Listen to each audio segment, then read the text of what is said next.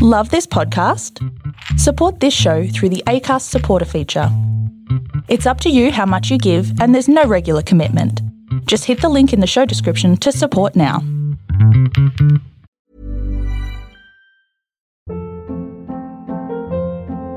Hold up. What was that? Boring. No flavor. That was as bad as those leftovers you ate all week. Keke Palmer here. And it's time to say hello to something fresh and guilt-free. Hello Fresh. Jazz up dinner with pecan-crusted chicken or garlic butter shrimp scampi. Now that's music to my mouth. Hello Fresh. Let's get this dinner party started. Discover all the delicious possibilities at hellofresh.com. There is a story for everyone here because every story matters. Welcome everyone to the Storybox. This is the place to be if you are a lover of stories, learning new and interesting things, and if you want to grow abundantly. My name is Jay Phantom, and I believe it's my purpose to help you realize your worth and become the greatest and best version of you possible. I am grateful that you're here today. Now let's journey into the Storybox together and hear more about whose story will be unboxed today.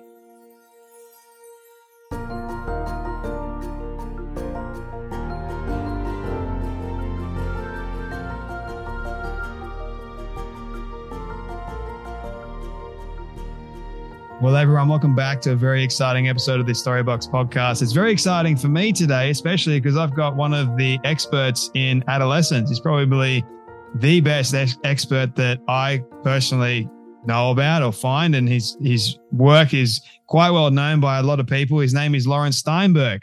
Now, if you don't know who he is, I am going to do a real flip at the moment. So, Laurence, can I please ask you, for those people that don't know who you are you able to do a quick, short introduction? Because your work is long, it's great, it's excellent, but instead of me explaining it, would you be able to do me the honor?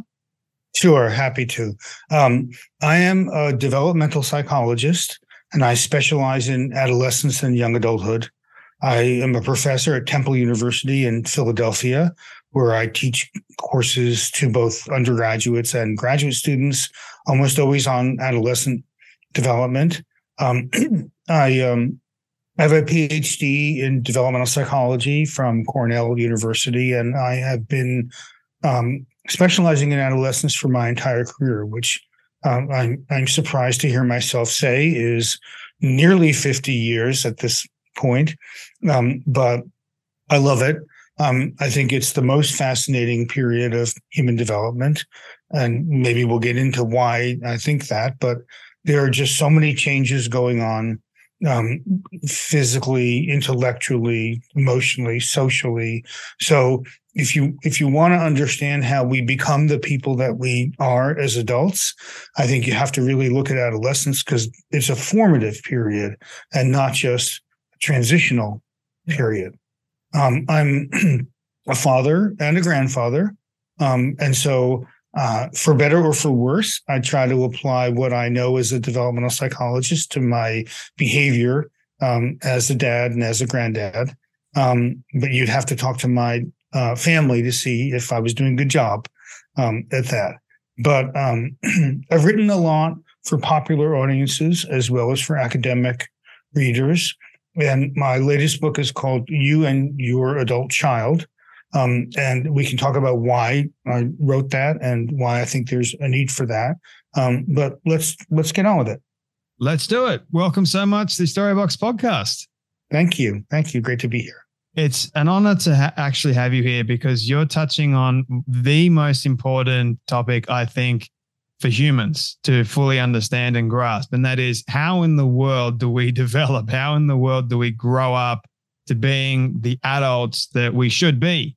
And it starts with, obviously, this process called adolescence. And I guess the best place for us to start is, well, for me, I wanted to know how you're feeling about your book, first and foremost, coming out, which is talking about you and your adult child. So you as a parent helping, or the relationship between you and your adult child. So how are you feeling about the book, first and foremost? And I mean, you've been studying and talking about adolescence for a very long time, but how are you feeling about it all today? Well, since the book was published just about a week ago, I'm in that stage that authors are in where they're very angsty about how their book is going to do, because it takes a while for a book to become known. And so you really don't know if it's going to be successful or not. But let me say a little bit about the backstory of the book, because it's interesting in its own right. Please. I wish I could say that it was my idea to write it. It wasn't. It was an idea that was hatched at an organization called AARP, which is mainly known, I think, in the United States. It used to stand for the American Association of Retired Persons. It no longer is that. It's just it's like KFC used to be Kentucky Fried Chicken, and now it's just KFC. Yeah. But AARP is an organization that supports and advocates for adults who are 50 and older.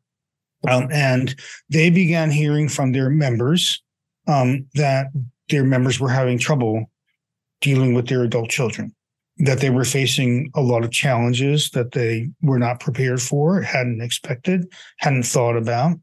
And there were no resources out there for them. So AARP has a long-standing relationship with the publisher Simon & Schuster.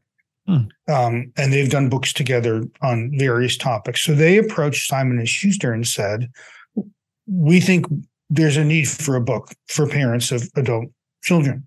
And just luckily for me, the person who answered the phone at Simon & Schuster was my editor. And he reached out to me and asked if I was interested in writing the book. And I said, sure, it is interesting. Because I think that having an adult child is different today than it has been in the past. And I understand why a lot of parents are perplexed by it. And so I spent the next year working on this book. And I hope it's helpful because apparently, there's a need. AARP has 37 million members. And so it obviously wasn't just a handful of people that prompted them to say, we need a book on this subject. So I think there are a lot of parents out there who just don't know what to do. And if I can help strengthen their relationships with their children, I think it'll be good for their mental health and the mental health of their kids. You've written, I believe, 16 other books. Am I correct in saying you wrote The Age of Adolescence? Is that right? It's called The Age of Opportunity. That's right. Sorry. Yeah. And that is a book that is about rethinking what adolescence is. And instead of thinking about it as a problematic time, which is the stereotype, that we should begin thinking about it as a time of opportunity and an opportunity that we're not really taking advantage of. And there, I focused mainly or a lot on the neuroscience of adolescence. So I'm a professor of psychology and neuroscience at Temple, and I don't do brain imaging research on my own, but I have collaborators who do, and we write together about that. And there have been just some remarkable discoveries about brain development during adolescence that I think the public isn't fully aware of, and that I think have important implications for parents and for educators and for practitioners. And that's what I tried to do in Age of Opportunity. Is puberty and adolescence the same thing? Just no. Two different words? They're two different words. Puberty refers specifically to the biological events that separate, that mark the end of childhood, at least as a biological phenomenon. And adolescence is both a biological and a social or cultural stage. So to make the distinction very clear for our listeners, all mammals go through puberty. But I think humans are the only ones, maybe some other apes, that go through a period that I think would be fair to call adolescence. So that said, as scientists, we've learned an awful lot about human behavior around the time of puberty by looking at other species and how their behavior changes as well. Because very similar hormonal changes take place across mammals. And one thing about puberty that's very important that we're only now beginning to understand is that in addition to its effects on our sexual development and on our physical appearance, which is what I think most people associate with puberty, the same hormones have a profound effect on the brain. And they change the way the brain works. And importantly, and this was a very important theme in Age of Opportunity, they increase the brain's malleability, or the neuroscientific word for it is plasticity. Yeah. They increase the brain's ability to change in response to experience. And that's why I called the book of Age of Opportunity, because the same brain plasticity that makes adolescence a potentially worrisome time, because the brain can be harmed by toxic experiences, also makes the adolescence an opportune time, because it means that that people are more capable of learning. And there is research showing that people learn faster during adolescence than during other periods of development. And it also means that for kids who are having problems, we can be more confident that interventions will have a greater impact. And so it's an opportune time both to develop new capabilities, but also to profit from rehabilitative experiences. So, they're not the same. And one debate that often goes on is whether adolescence is merely an invention or whether it's real. And I think that puberty is real. I mean, there's no denying that. Yeah. The way that we construct this social stage that we call adolescence is an invention.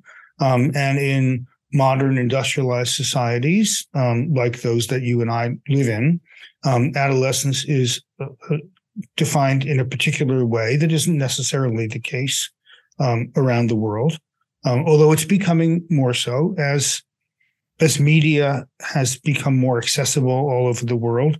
There's been a kind of homogenization of the adolescent experience. And so the experience of being a teenager, let's say in Asia or Africa, is not all that different from the experience of being a teenager in Australia or in the United States or in England. So it's endlessly fascinating to me as a period. And I'm glad you asked the question, because it's fascinating to me, both because of the biology of the period, and I've written a lot about that, but also because of the impact of culture on the period and the impact of adolescence on the broader culture, because teenagers in some senses define what the fads and fashions are in society, and adults often are kind of late to the party, but they often follow exactly what the young people are doing in terms of clothing and music and popular culture and so on.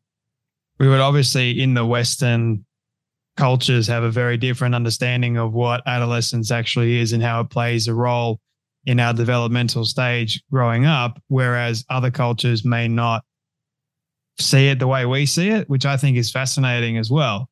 But I also heard you say, like, this whole debate going on whether or not it's a made up thing or whether or not it is a natural construct.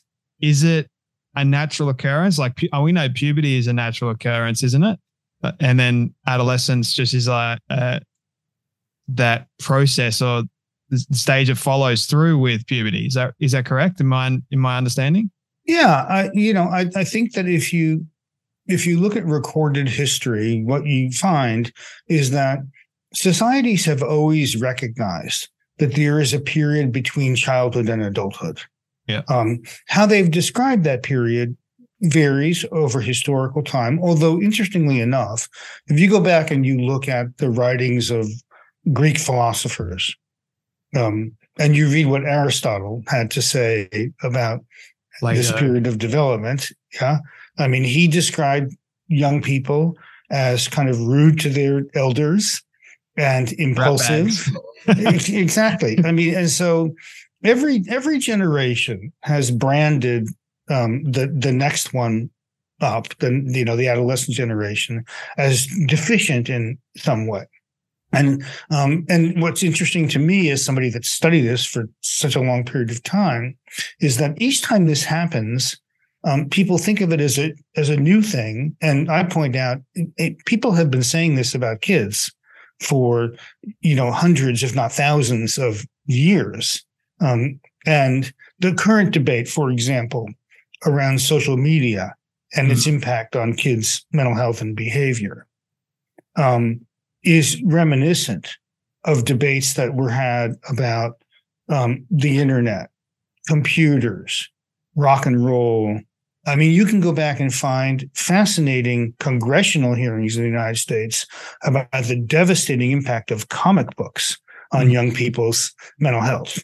Right? So, yes, absolutely. I'll send you a link to the transcript of the presentations before the Senate about how this was ruining a generation of people. And if you didn't know what it was about, you would think it was about Facebook, or you would think it was about Instagram.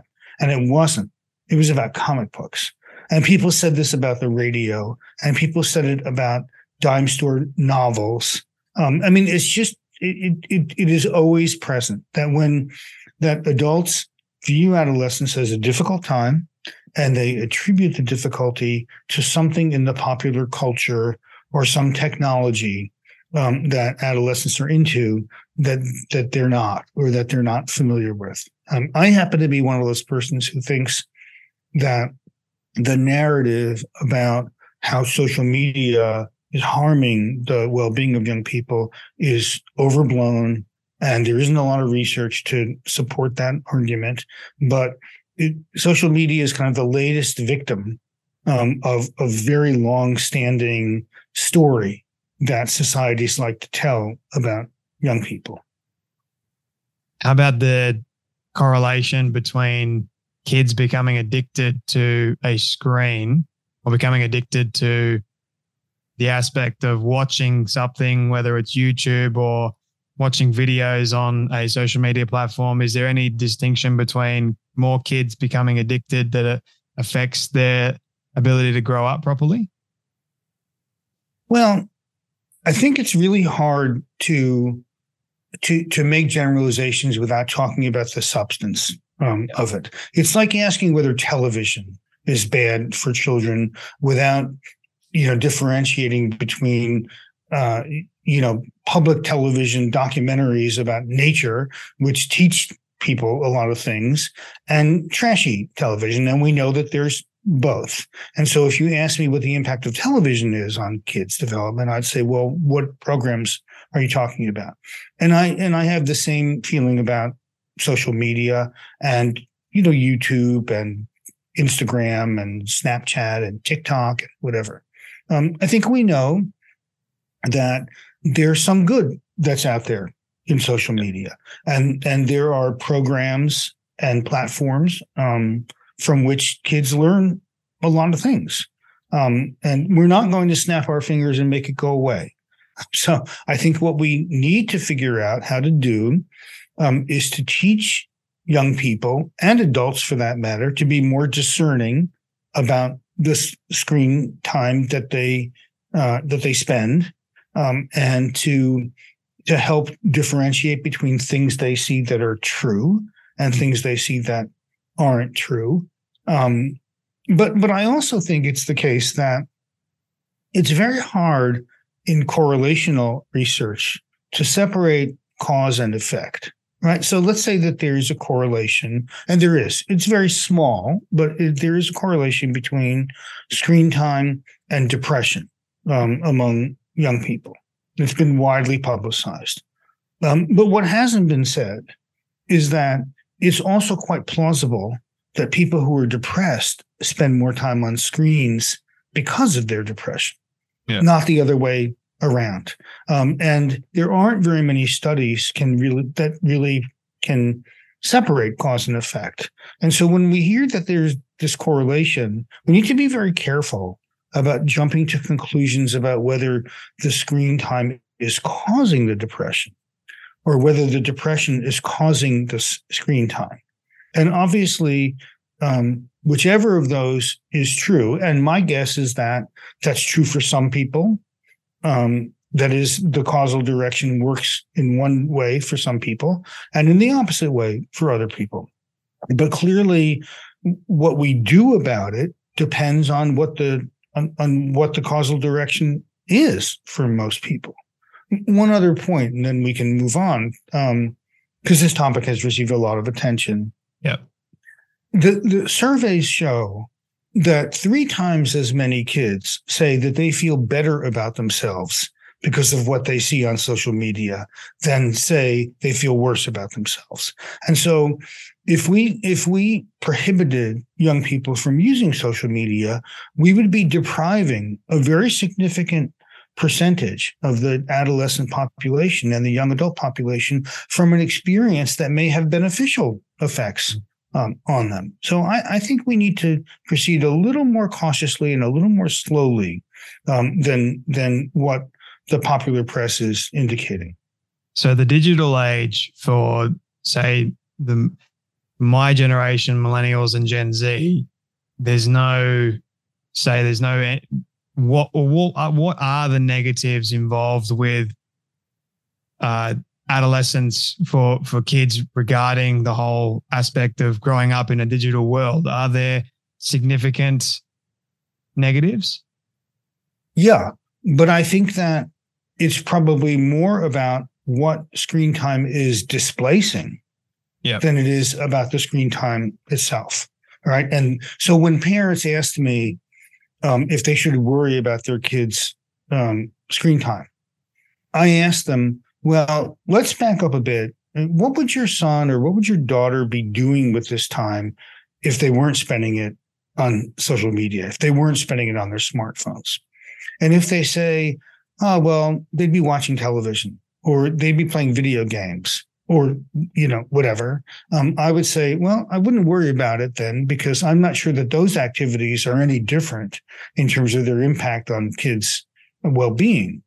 But if the screen time is displacing sleep, which is very important to all of us, especially children and teenagers, if it's displacing exercise, if it's displacing time with their family, if it's displacing reading, if it's displacing paying attention to what's going on in school, then it's not good for kids. But my point is that it's not the screen time per se, it's the time, right? And that's why I think that it's good for parents to limit the amount of time that their kids spend on their phones or on their tablets or on their computers, rather than to say that those devices are somehow harming them, because I don't see any evidence that that's the case. No, it's like saying that with anything, too much of a good thing or too much of a bad thing is eventually going to lead you down the path of ultimate destruction, to be honest with you. Like, you can't overload yourself with even good things. Like, it's not going to be beneficial to you or your brain. Our brains weren't designed to overload itself with this one particular thing, because then it just has significant negative repercussions, I believe. Right. Yeah. And so let's not forget that sleep deprivation is associated with depression and anxiety and substance use. And so if screen time is depriving kids from getting the amount of sleep they need, and most people, I think, would be very surprised to hear that during adolescence and young adulthood, people need 8 or 9 hours of sleep a night for healthy development. Now, very few kids get that.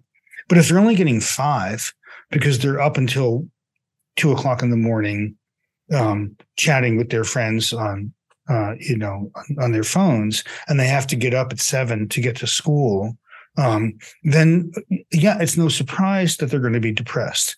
But it's because they're not getting enough sleep, not because they're spending all this time texting with their friends. What do you think is contributing to the increasing spikes of mental health problems in this generation today? I think it's a lot of things that have an additive or cumulative effect. I don't think it's any one thing. And I think that is the wrong way to think about this, is to decide where are we going to point this finger. I mean, I think I can rattle off a number of things. I mean, one certainly is the impact that bad social media may have on kids' self-esteem and self-conceptions. So when you are posting things about yourself and people are making fun of it, or when you're finding out that your friends are doing all these fun, novel things and you're not invited, of course, it's going to make you feel worse about yourself. So that's a contributor. I don't deny that at all. I think that schools have become academically very competitive. And in fact, there is a book coming out by Jenny Wallace in the fall about the toxic academic environments of schools. I don't know what it's like in Australia. In the United States, it has gotten really out of hand in terms of what we are expecting from young people to do. I think that that a lot of young people are quite concerned about climate change. And, they're hearing all the time that the world won't be there for them when they get to be a certain age. And just imagine hearing that message over and over again and what it does to your mental health. I think that the political divisiveness that is all over, certainly all over the Western world now, is also taking its toll on mental health. I think in some ways it's a little insulting to young people to believe that the only thing they care about is their Instagram feed. Young people care about politics. They care about the environment. They care about how they're going to do in life. And when they constantly hear that they're never going to be able to have a standard of living that even approaches what their parents have, that they're not going to be able to afford to buy a home, that they're going to have difficulty getting a satisfying job. Of course, it's going to make them feel depressed and anxious. Who wouldn't if those were the messages that you were hearing over and over again? And so, you and I were chatting before we began recording our conversation. I think it's a very, very tough time to be in your 20s or even in your 30s today for all of these very objective reasons. So it's not something that young people are imagining. I mean, they are hearing about the circumstances of life and about their life chances. And they're under a tremendous amount of stress. And we know that there is a strong link between stress and mental health problems, especially, as I point out, in you and your adult child. The link between stress and mental health problems is especially strong during this age because the brain is so responsive to the environment. And so people are much more stress responsive during adolescence and young adulthood than they are during childhood or, let's say, in the late 20s and beyond. It sounds like there's a ton of pressure being put on the shoulders of these young kids, and it's like unfair for them because the kind of world that is being created at the moment for them. I mean, sure, there are a ton of opportunities, but in order for them to get that opportunity, they've got to fight and they've got to compete with so many other people in order to get it. And it's like, if that person doesn't match up to the standards of the school or society, for example, then obviously they feel like, or if they're comparing themselves on social media too to some other person, and it looks like what that person is doing compared to them is a lot better. And obviously that will contribute to them feeling inadequate and obsolete, and it won't give them any motivation or any inspiration to want to try hard enough. So obviously I totally am in line with that thinking too, because I see it. I felt it a little bit growing up, even though here in Australia it's a little bit different, but even still you've got this societal pressure, and you even put pressure on yourself at some points because you learn it from other people. Like you want to be at a certain level, like you want to have the house, you want to have the job, you want to be up here because you see so many other people up there, and you kind of see yourself in your brain being happy in that level, but then obviously you don't actually know what that person's going through. So it's this false narrative that is being told to so many young people that if you don't succeed in this particular way, then you're not going to be happy. So it's an alarming and it's a damaging narrative for a lot of young people and their mental health. That's the way I see it. Yeah, I think you're absolutely right. And I think that we are demanding a level of competence and capability and frankly, perfection that is out of reach for most people. And it's even worse than that, because not only do you need to be perfect, you need to act as if you're not trying very hard to be perfect as well. I mean, so it's like this studied casual perfection that you have academically, athletically, artistically, socially, societally. I mean, it is an impossible expectation for young people. And they then, as you were saying, they then compare themselves to others and they find themselves deficient in some way. So social media has, to come back to where we were earlier, social media has enabled people to compare themselves to others much more easily. But the problem isn't social media. It's the pressure to be a certain kind of person and to engage in that comparison. Social media is just the mechanism through which people do the comparison, but the problem is the constant comparing. Yeah, you can't necessarily blame the tool. You got to blame the person that is on the tool or using the tool. It's like that the handyman blaming his hammer for not working properly. Yes. He's probably not using the hammer properly. That kind of line of thinking. So it's almost as if a lot of young people that go on social media, they want to create this perfect life and especially the celebrity culture too. It's like these young people that are seeing it, they're looking at the way that a woman looks or even a guy. They're comparing their bodies. They're comparing their life to that of a celebrity. And they got to understand that they're not them. And the likelihood of them becoming them as well is like, you shouldn't worry about that so much. Like, you should worry about figuring out who you are first and foremost, which is another level entirely, which we can go down. Like, the whole identity culture now is being shifted, and it's crazy to see because you don't necessarily know whether or not that person actually is happy being their true authentic self if there's a confliction between all that. So there's so many different narratives being spun to young people through social media, even though social media itself is not necessarily the bad thing, but it's just a platform where the message can be spread. So it's a hard way to sort of navigate all these different narratives, and kids just don't fully know how to do it, and they get sucked in it, and then that leads them down a very, very dark spiral. Right. And I think to add to that, I think a lot of kids, for one reason or another, don't have the support of their families, of their parents. Because their parents are under a ton of pressure too. And so when I hear parents complain that their kids, let's say, are on their phones all the time, and I say, have you looked in the mirror? Have you looked at your own behavior? I mean, model themselves after you. Yeah. And, you go to a restaurant, you see a family out to dinner, and you see everybody around the table scrolling through their phones. And so it is the modeling, as you say, but it's also, I think, the absence of commitment from parents to the important work of raising children.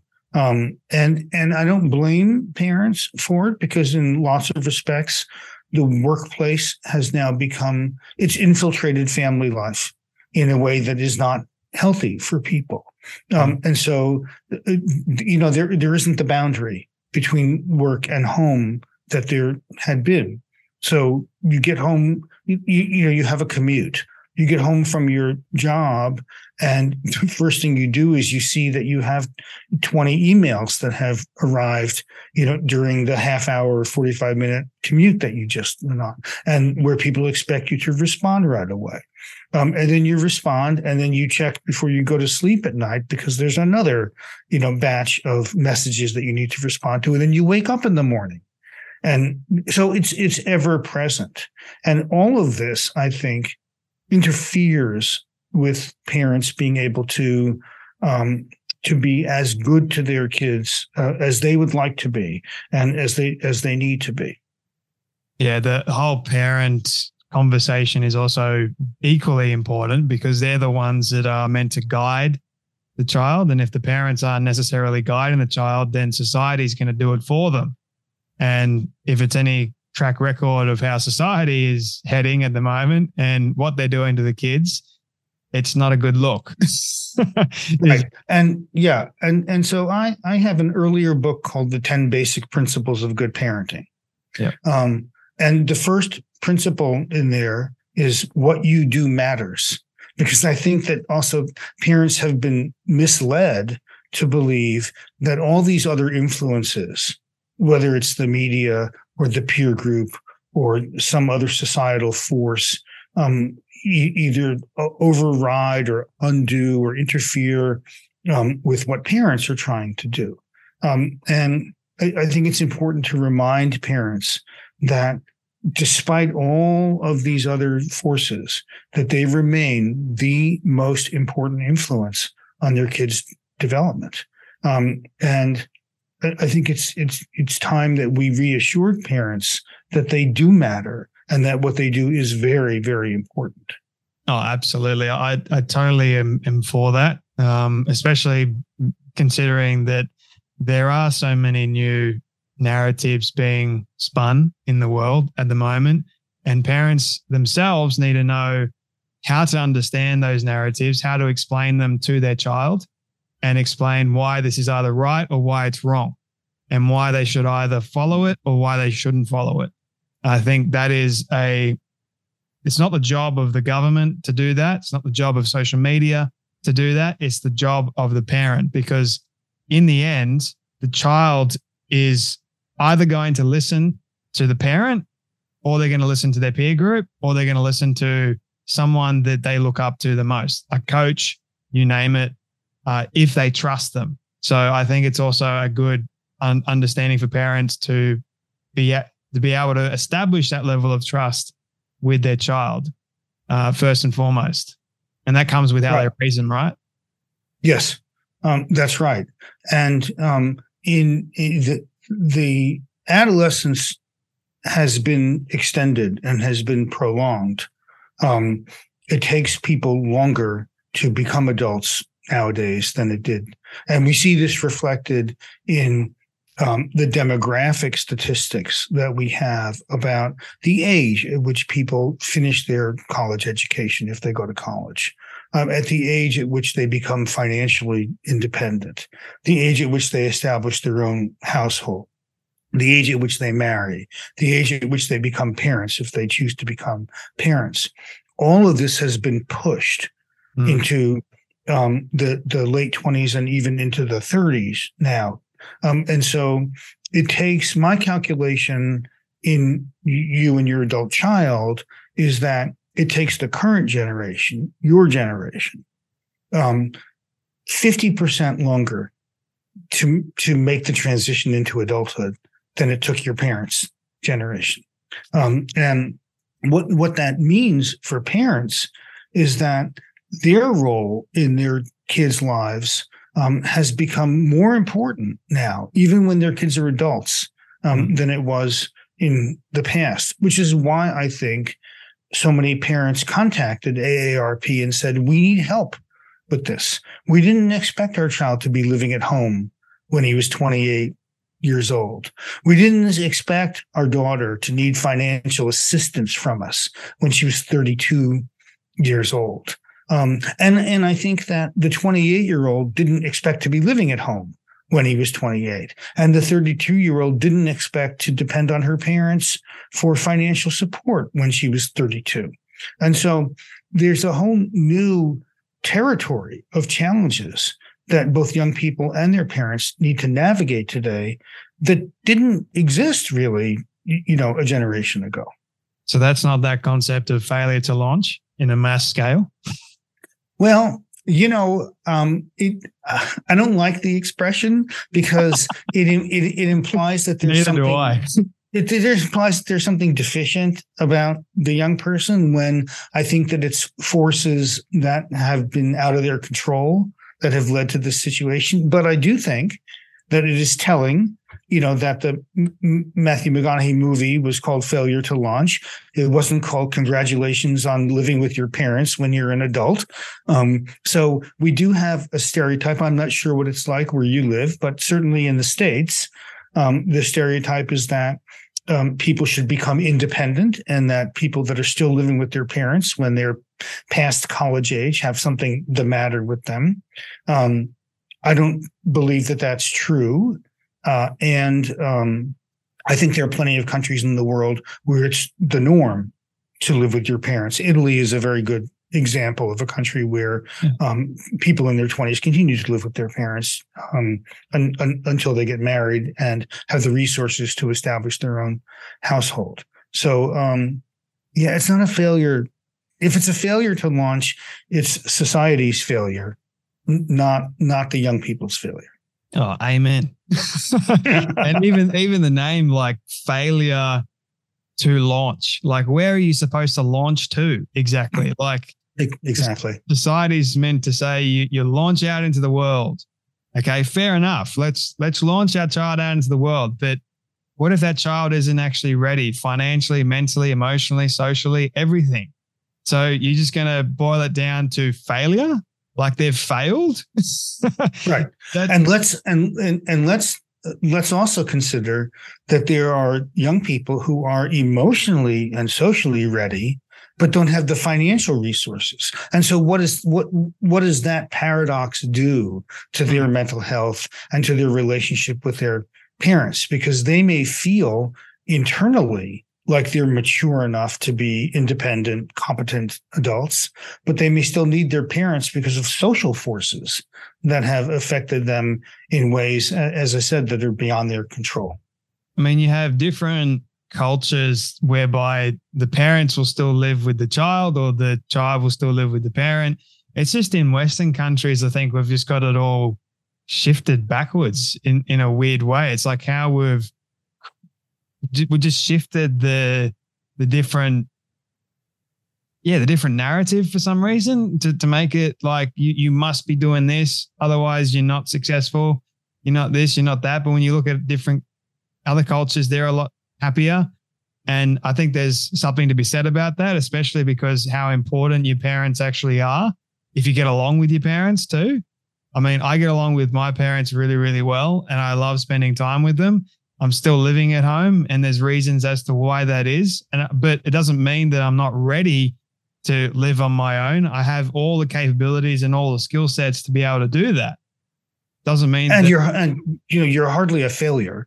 No. So I think to say that you've somehow failed in life because you're living with your parents is absolutely ridiculous. But Western societies place a premium on independence.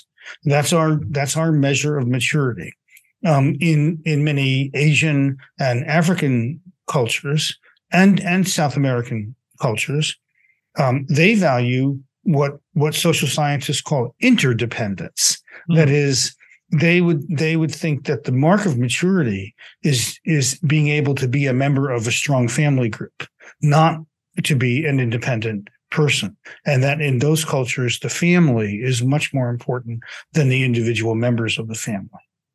We spoke about a moment ago, which I think is a very interesting point, the age factor when it comes down to going through adolescence and how it's shifted. Like it takes a lot longer for a child to end up becoming an adult these days, which means that we can't necessarily rely on age as a contributing factor. Is that right? Yeah. And one thing that I caution parents against doing is comparing their child's progress, if you want to use that word, with their own timetable when they were growing up.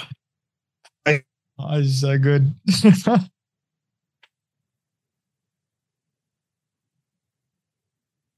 Oh, I lost you there for a second.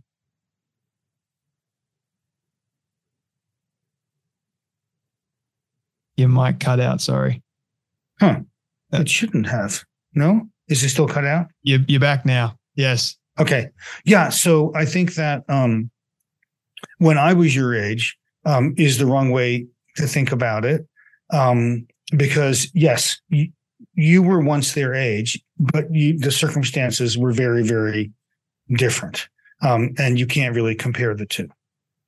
Yeah, it speaks to me so much. So I have a couple of my good friends that are, one is a little bit older than me and several a bit younger than me. And they've all flown the coop. They've all gotten married. And yet here I am still at home working on my business, not married yet, all this kind of stuff. And I'm 26 years old. And it's kind of like this expectation of, hey, when is Jay going to get married and fly the coop kind of thing? And my dad has sort of hinted at it several different times. So this really does speak to me because it goes back to the whole level of comparison, doesn't it? Well, you can tell your dad that the average age of marriage for college-educated people now is around 32 years old, not 26 years old. So it would be very, very unusual. And I think this is, in fact, I think in Great Britain in general, the age of marriage is even later than it is in the United States. And so I think it would be highly unusual for somebody of your obvious skill and education to be married at the age of 26. You've obviously managed to create a really interesting and successful life for yourself. And maybe part of that is because you have the support of your parents. And that if you didn't have that support, you wouldn't be able to do what you're doing.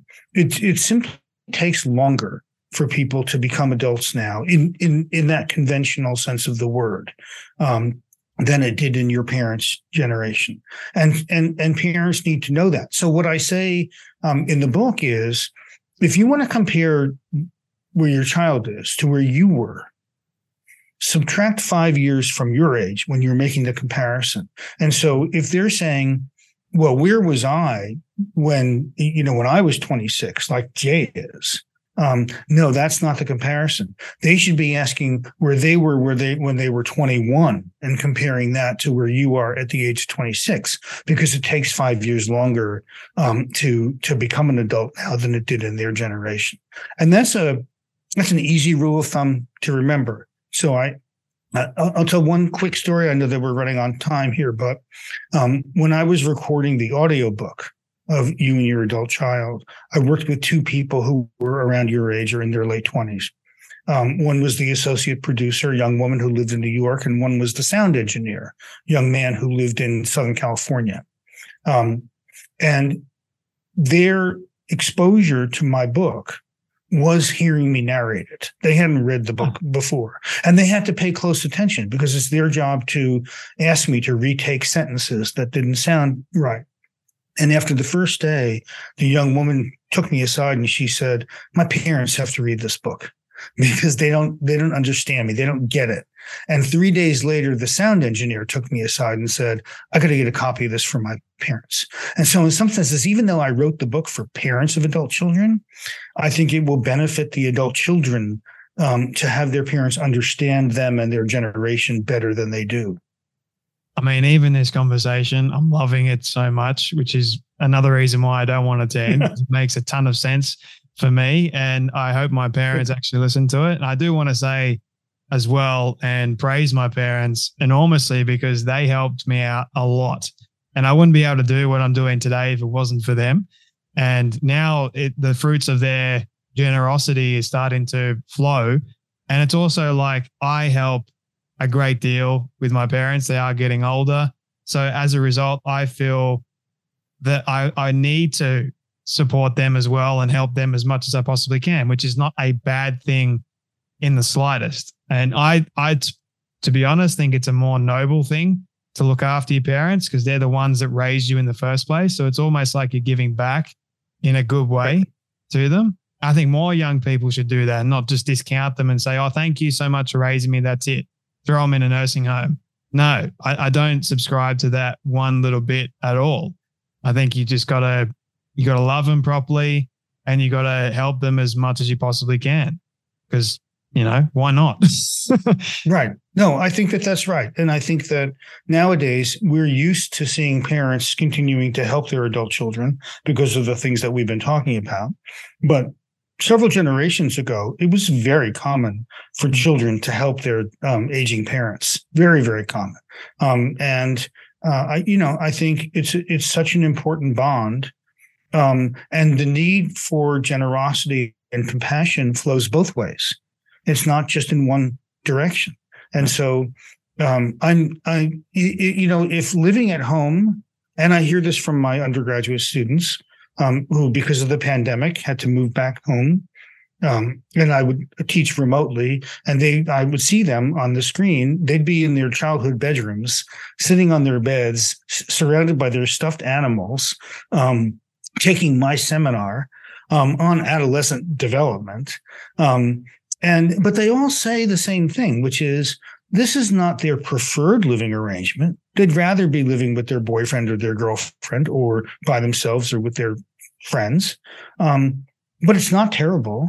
And all of them have said, I've gotten to know my parents so much better now because I have the adult capacity to be able to appreciate them more and to empathize with them more.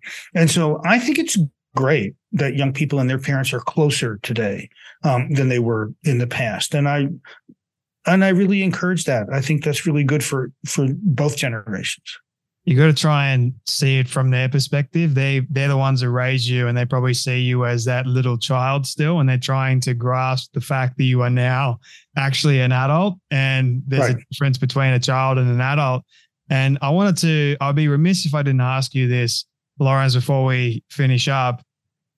Can we trust a child at all to tell us who they actually are?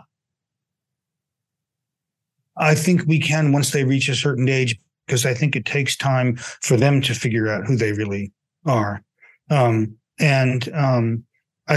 think that, obviously it depends on the relationship that you have with your parents.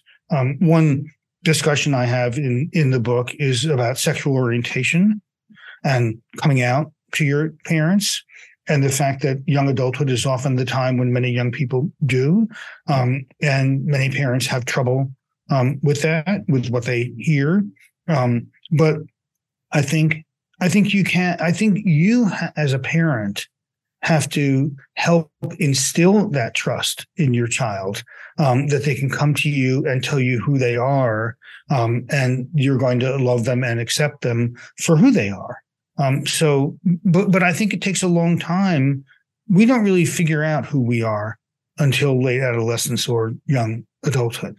And so, that process has to unfold first before you can tell your parents who you are. Do you touch on the subject of transgenderism in the book at all? Yep, I do. I talk about gender identity, and I explain it. A lot of people don't really understand it. And what I say to parents is, your child is still the same person that they were before they revealed this to you. All that's different is now you know something more about them that you didn't know before. And isn't that a good thing, to know your child better than you did before? And so I really encourage parents who are struggling with this to try to look at it in a different way. It takes a lot of courage for a young person to tell their parents who they really are, whether it's about their sexuality or about something else. You if your child comes to you with an important revelation, I think you should be grateful that they feel trusting enough in you and close enough to you that they want to share this important part of who they are with you.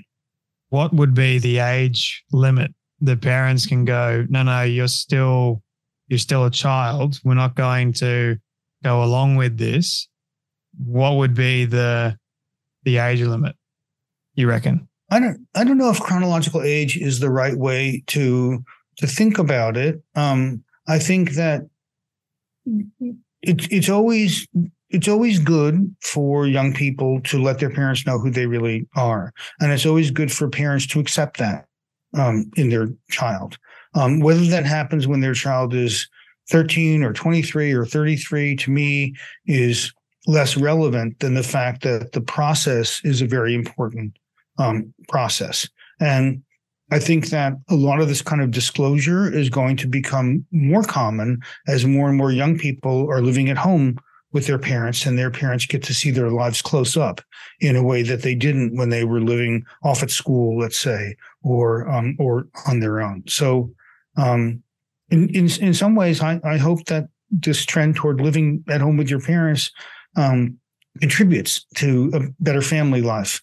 And instead of, it gets all this negative attention. It's like the failure to launch thing. And I think maybe it's time we started thinking a little bit about the benefits of this, or the potential benefits of it. It's not for everybody. It's not for kids and their parents who don't get along with each other, or it's not for families that don't have enough space to accommodate another family member living there. But my experience with my students is that not a single one, and I teach a lot of kids, has said that it's been a bad experience to move back home. So I think it can be valuable. Well, Laurence, I know that we could probably spend another few hours. That's the way I feel about it all. I think this topic is very diverse and you've got a lot of experience, but I just wanted to say thank you for writing a book like this. I think that more and more parents do need to read it, same with young people too. But I'm very much grateful for your time today, your wisdom, your advice, and for joining me on the Storybox podcast. Thank you so much. Thank you, Jay. My pleasure.